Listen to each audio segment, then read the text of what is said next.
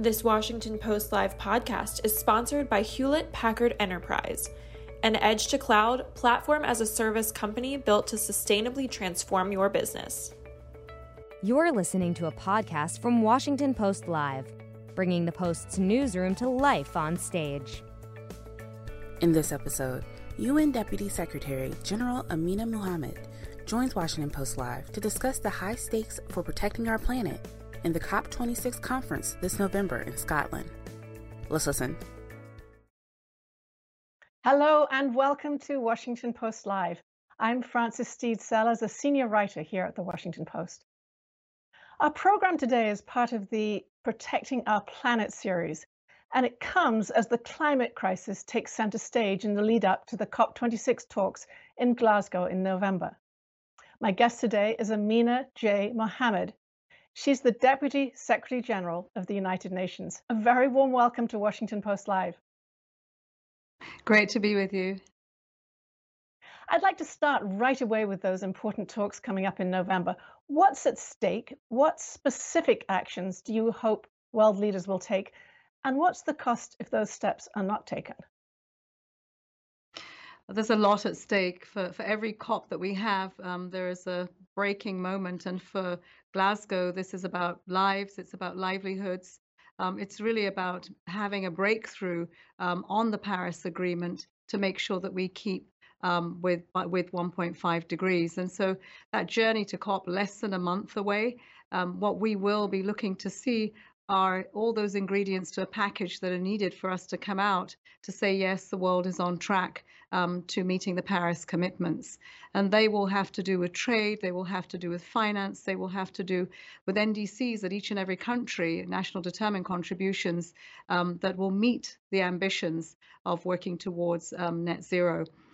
So a lot at stake, and I can't say enough, as you've seen with all the programs most recently, there really is a red alert.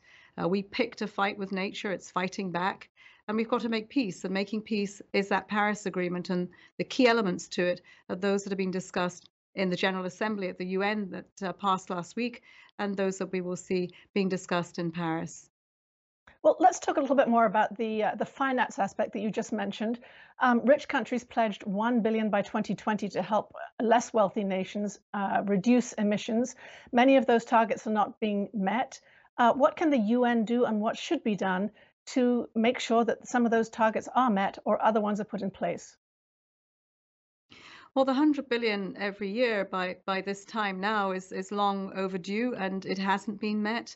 The meetings that leaders came to, convened by the Secretary General last week, managed to get a little more on the table. The United States put $11.4 billion on the table. That's to the 100 billion. It's not the 100 billion that is going to be the investments that are needed for climate action. We are going to need trillions, but it is the handshake to say the world is going to be serious about this, and the rich world, the world that actually has had most to do with putting the burden of the climate crisis on the shoulders of the most vulnerable. So what the UN will continue to do is to advocate for those resources to come annually, to provide and convene the spaces for others to move and to crowd in more finance that countries can leverage. The private sector will be one sector that one will look at. But essentially, this is going to be about our rich countries stepping up and providing the finances that are needed for adaptation, that are needed to make the transitions on energy, on connectivity, on food systems. The list goes on to what we can do, huge opportunities. But right now we need leadership to step up and put, as they say, your money where your mouth is. Deputy Secretary General, we've been hearing from listeners and readers, and I have a question I'd like to read to you that comes to us from William Miller in Kentucky, who says, what can the UN do to motivate countries to work more diligently on the Sustainable Development Goals, especially as it pertains to the climate crisis? Well, we have the framing for the Sustainable Development Goals, and I think that makes sense to everyone at 4 years and everyone engaged. What we have not to do is to separate the actions that are needed from climate and the Sustainable Development Goals. Our goal 13 for climate is very well integrated into that framework. So what we try to do with the footprint we have around the world in over 131 countries is to help countries get those pipelines together of investments in off-grid power, in food systems and the way in which we transform them, and to put those investments that will give greener jobs, where will address blue economies, and we'll make sure that women and young people are at the center of this. All of that requires the means of implementation, be it financing or technology. And so our convening around these issues and bringing to the table those that can make the leapfrogging that we need today at the scale and with the urgency is some of what we do. It's important for us to give the implications of inaction. We're already seeing it with lives lost and livelihoods and property with these intense climate events that we get. I see it myself when I go home to Nigeria, where Lake Chad itself, a lack of investment in that region has exacerbated the conflicts that are there, has put women and young people at risk with a sense of no hope for the future. And I think that if we could see a restoration project, a stabilization project, would put money into agriculture, into fisheries, into power off grid, we would see, return of those societies and more peace. So I think there are many ways in which we can motivate, just depending on the context that we find ourselves in, islands or landlocked countries alike.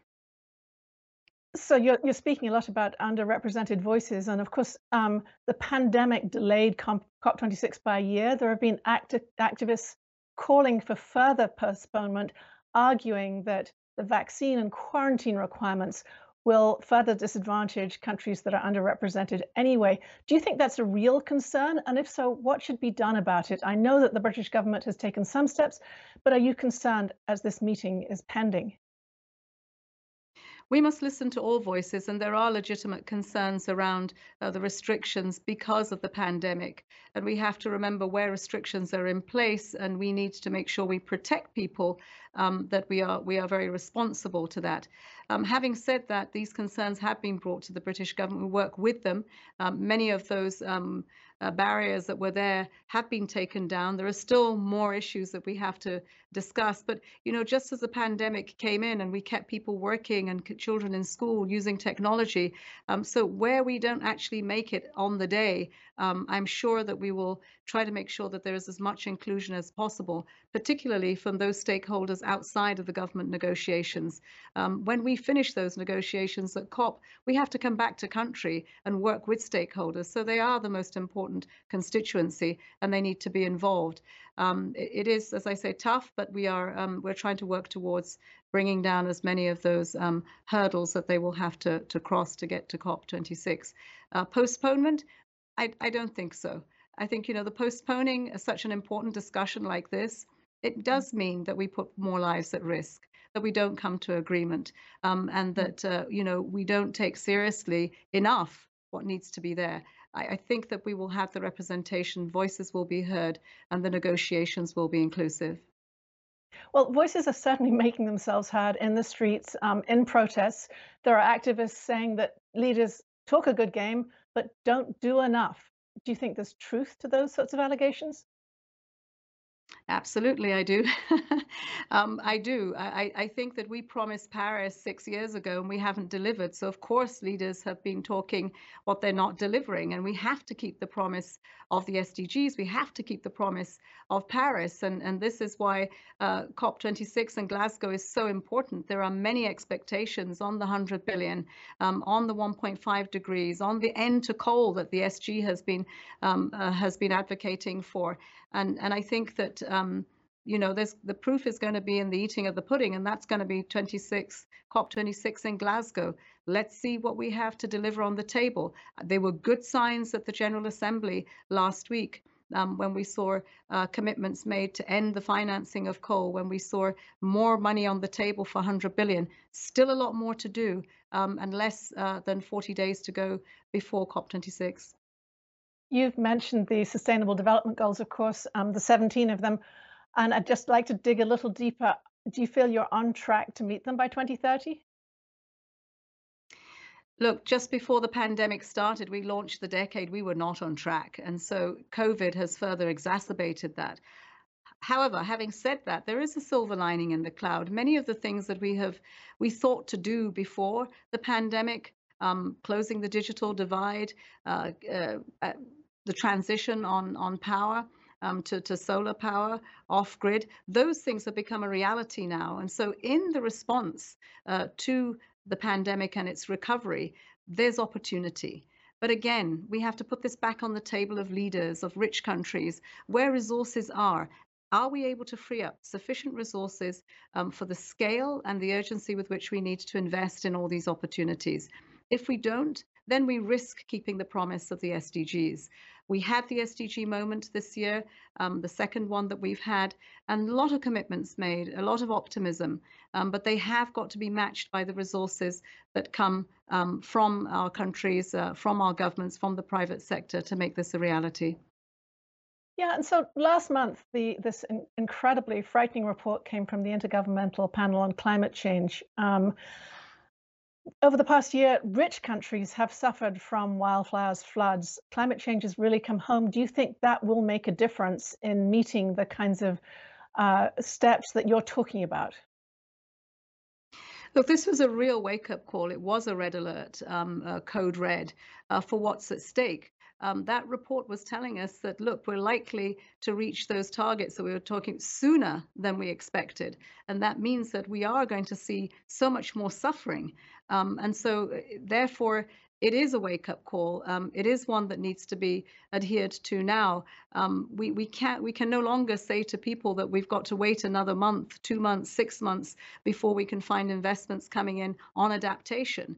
We're asking, for instance, our multilateral development banks that 50% of their climate finance needs to be on adaptation. This is where vulnerable countries hurt the most. Put the money there. It's low-hanging fruit. We can do this. We're yet to see that, and I hope that in the coming weeks and months we will have those promises and begin to see those investments come through. Yeah, talking about promises, help me step back and look at the big picture here. I think there are 86 pledges to the UN of improved emissions reductions that could reduce warming. On the other hand, China, India, and Turkey have not told us what they're going to be doing. What is the big picture, and how do you make sense of where we will actually be, given the prognoses are so varied? Well, we have to keep asking and pushing the limits and engaging with this. Clearly, good signals from China when they said they would stop financing investments in coal, but they need to peak earlier. Now, that's a difficult conversation to happen with some developing countries, particularly India, where you have a huge population and you can't turn around and say, well, your development's got to be curtailed. So the negotiations about how development happens and the investments that are needed for them perhaps to peak earlier, to use green technology, need to be made available. That's not always happening in countries like India. We need to bring more investments to the table. I think that they will, we hope that they will make it with the targets that we have set. But it's a continuous dialogue. It's a continuous negotiation. It is a opening up of the implications of inaction on others. So you're doing harm to others by not making those promises for Paris. I think we need to see, a balance in what we do on mitigation, what we do on adaptation to make it happen. We also need to involve a lot more our younger people in advocating for the changes that need to happen at the domestic level. This is where it's at. How we change our consumption and our production is very important to the future. And this is why we need really young people in the mix, at the table, shaping what those investments will look like. It will be their future, and it will affect future generations. So to big countries, we would say, please look at the small countries. The implications of what you're doing will not only affect your population, for which you are interested in, but also others, your neighborhood. Not far. You don't have to go far in the world today to see that everyone is affected by climate change. You have already referred to your own country of Nigeria and its impacts. You've also talked about economic opportunity. Talk to me a little bit about that. These challenges are so overwhelming. How do you stop people from throwing their hands up and just saying, let's deal with the immediate pandemic, let's deal with our immediate problems? How do you keep the focus on the possibilities ahead that could be good ones with green technology and other things? I think this is where the partnerships matter, both within a country and outside of one, and really focusing on the bite-sized efforts that one can make towards climate action, making an integrated response to it. So, for instance, when I go to northeast Nigeria, and I mean, I grew up there around Lake Chad. Lake Chad is a shadow of itself. It had a huge fishing population. This was a thriving community, trade across borders at that time. We all had an education there, a really good one, access to health. And yet what we've seen with climate change is as that livelihood was challenged by the changes in Lake Chad and it was drying up, it also created almost a perfect storm, if you would, for conflict, for instability, for the loss of lives now because of that conflict. Now, as we are coming back and winning the war against Boko Haram, at the same time, you need to put the investments back into restoring the lake because it restores livelihoods. And that's important. Reintegration of all those thousands that are in camps, women, children, who need to come back in again. So a number of strands that need to be pulled together, lots of partnerships that are needed for this. And remembering that's only one part of the challenge in this country of over 200 million. We have the challenges where population growth, the demand for food, and the tensions between farmers and our herders are very real for survival. And that needs to be taken into consideration when one is making investments and when one is considering how to keep the peace and ensure prosperity for all. Well, yeah, I mean, the African continent, I think, contributes the least of any continent to global warming. You're talking about these extremes of poverty. How do the people living in Africa address these issues in a way that they just don't feel victimized by it? And how are you persuading them to join these incredibly difficult targets?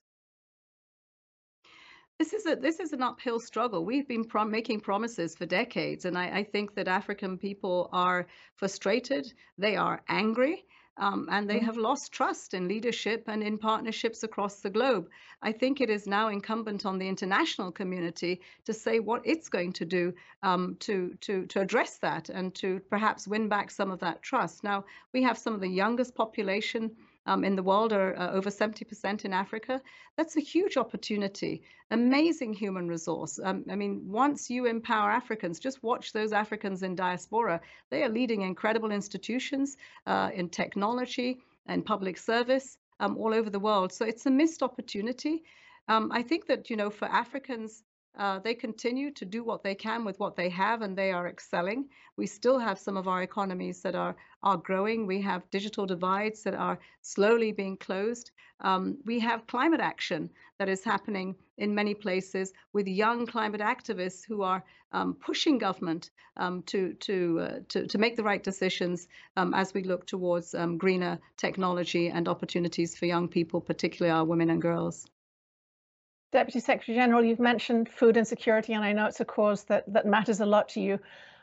We're seeing crop production going down, we're seeing populations growing. What do you see as the pathways to success in that particular area? Well, this is a whole of system response that we need, and we've been through a 2-year process on the food systems transformation that went round the world. Over 150 countries have engaged with this. It is about different pathways that see the health agenda, that see the climate agenda together with the production of food. Those that produce the food have to be where the investments are made first. So local producers, indigenous people, particularly our women, then bringing in technology so that we can leapfrog a lot of what is needed to enhance that production from where you produce it to get it to the table. But it does have many, many stakeholders. This is a huge ecosystem. And for that, it is beyond any one country. It relies on a trade system that has to be more fair and just. It relies on financial systems that you have to have access to those resources to make that work. So the Food Systems Summit itself, I think, has come out with a number of key areas, which you will see are part of climate action to make this happen. So it's not climate action in one silo.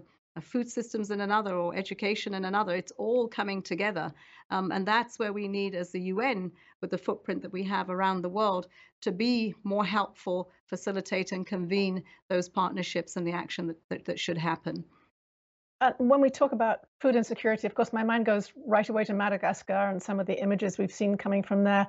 COVID-19 has delayed and complicated response. How do you see that being managed, these twin crises, food insecurity anyway, climate change, and COVID? How do you see them being managed?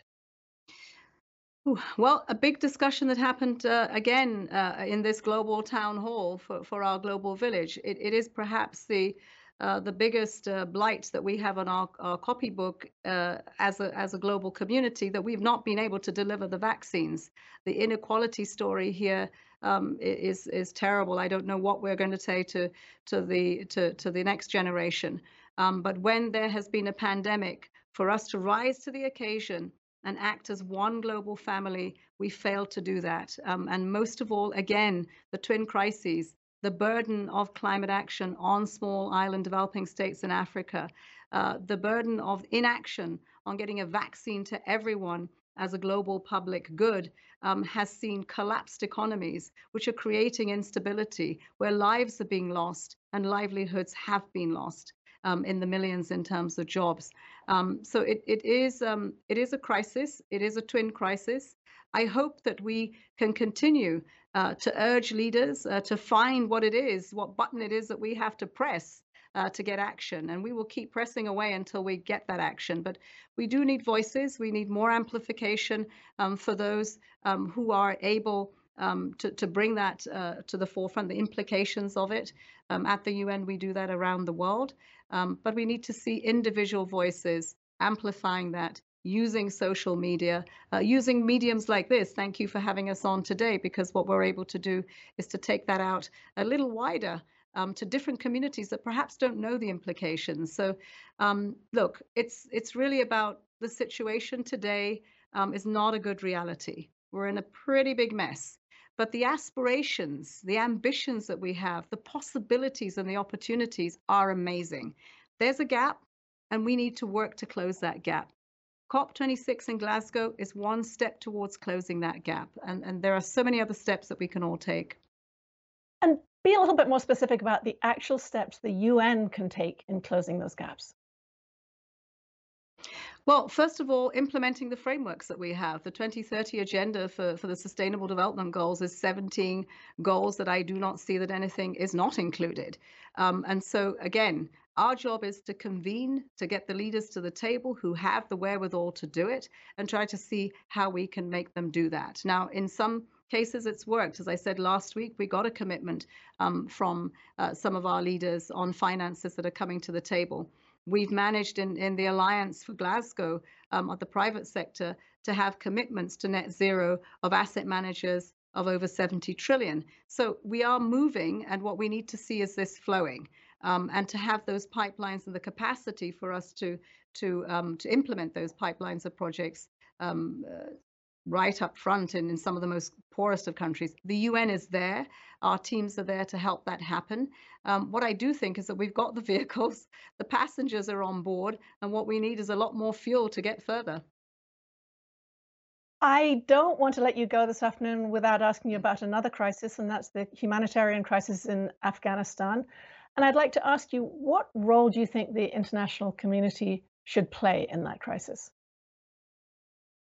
I think the first role that we have to have is to protect those that are at risk. 18 million lives are at risk. And so the humanitarian crisis itself, we need to fund that. The UN has stayed to deliver and can continue to protect that community of 18 million. The second really is the gains of the last 20 years in which we have invested in women and girls' rights, in particular education, their empowerment.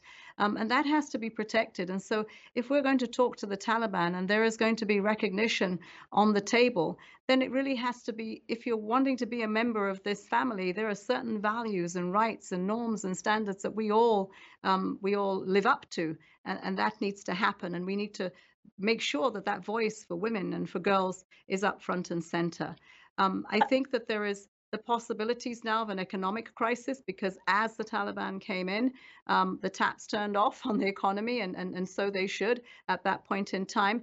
But this is a double-edged sword. Those monies that now are not available were for services, for health, for education, for water services. We need to find different mechanisms as we talk to the Taliban to make sure that people on the ground are not hurt by this. And again, I would say the United Nations is there. This is a vehicle that you can use. We've done this before, but we need unity in the international community around what happens from rich countries, from the neighborhood. But we all need to be speaking with one voice to make sure that Afghanistan, and in particular the women and girls, are protected. So should the UN withhold aid, in your view, until the Taliban gives reassurances and specific assurances that the rights of women and girls will be protected? I think it's very important that we don't withhold aid from the people that it matters most to. I think that we should use it to leverage what we need in terms of the Taliban coming to the table, but we should find other ways and means of making sure that those are affected most, and they're the same women and girls that we're trying to protect, that we find resources to get to them. There needs to be zero tolerance for any community that prevents the rights of women and girls being trodden on. Education is one, health is another. I mean, we are 50% of humanity, and that in itself should say something. You visited Haiti recently following the catastrophic earthquake. Just as the last question, could you tell us a little bit about what you saw there and whether you have hope and optimism for the future of that country? Oh, well, I mean, going to Haiti in solidarity, because it was an earthquake that was not just, centered on any one urban center. It was all over the country. So, really our heart went out to all those that we couldn't even see or get to.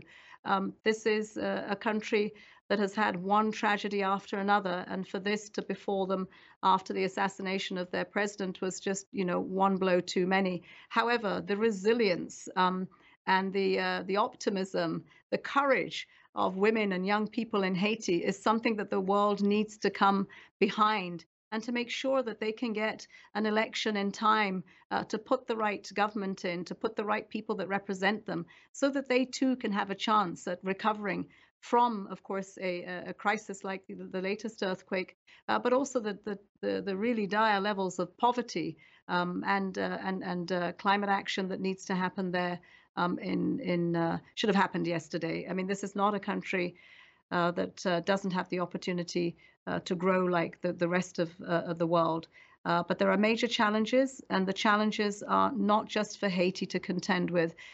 We need the international community not to have the fatigue that perhaps that they do have, but we need to step up and to follow through, accompany Haiti. There are many Haitis in this world, but my visit just reaffirmed my commitment day in, day out to find the ways and means, the partnerships, the resources, and the hope to keep giving to people of Haiti, that we haven't forgotten them, and that they will not be left behind, and that we will do our best to ensure that they have equal opportunities as we go around the world with others.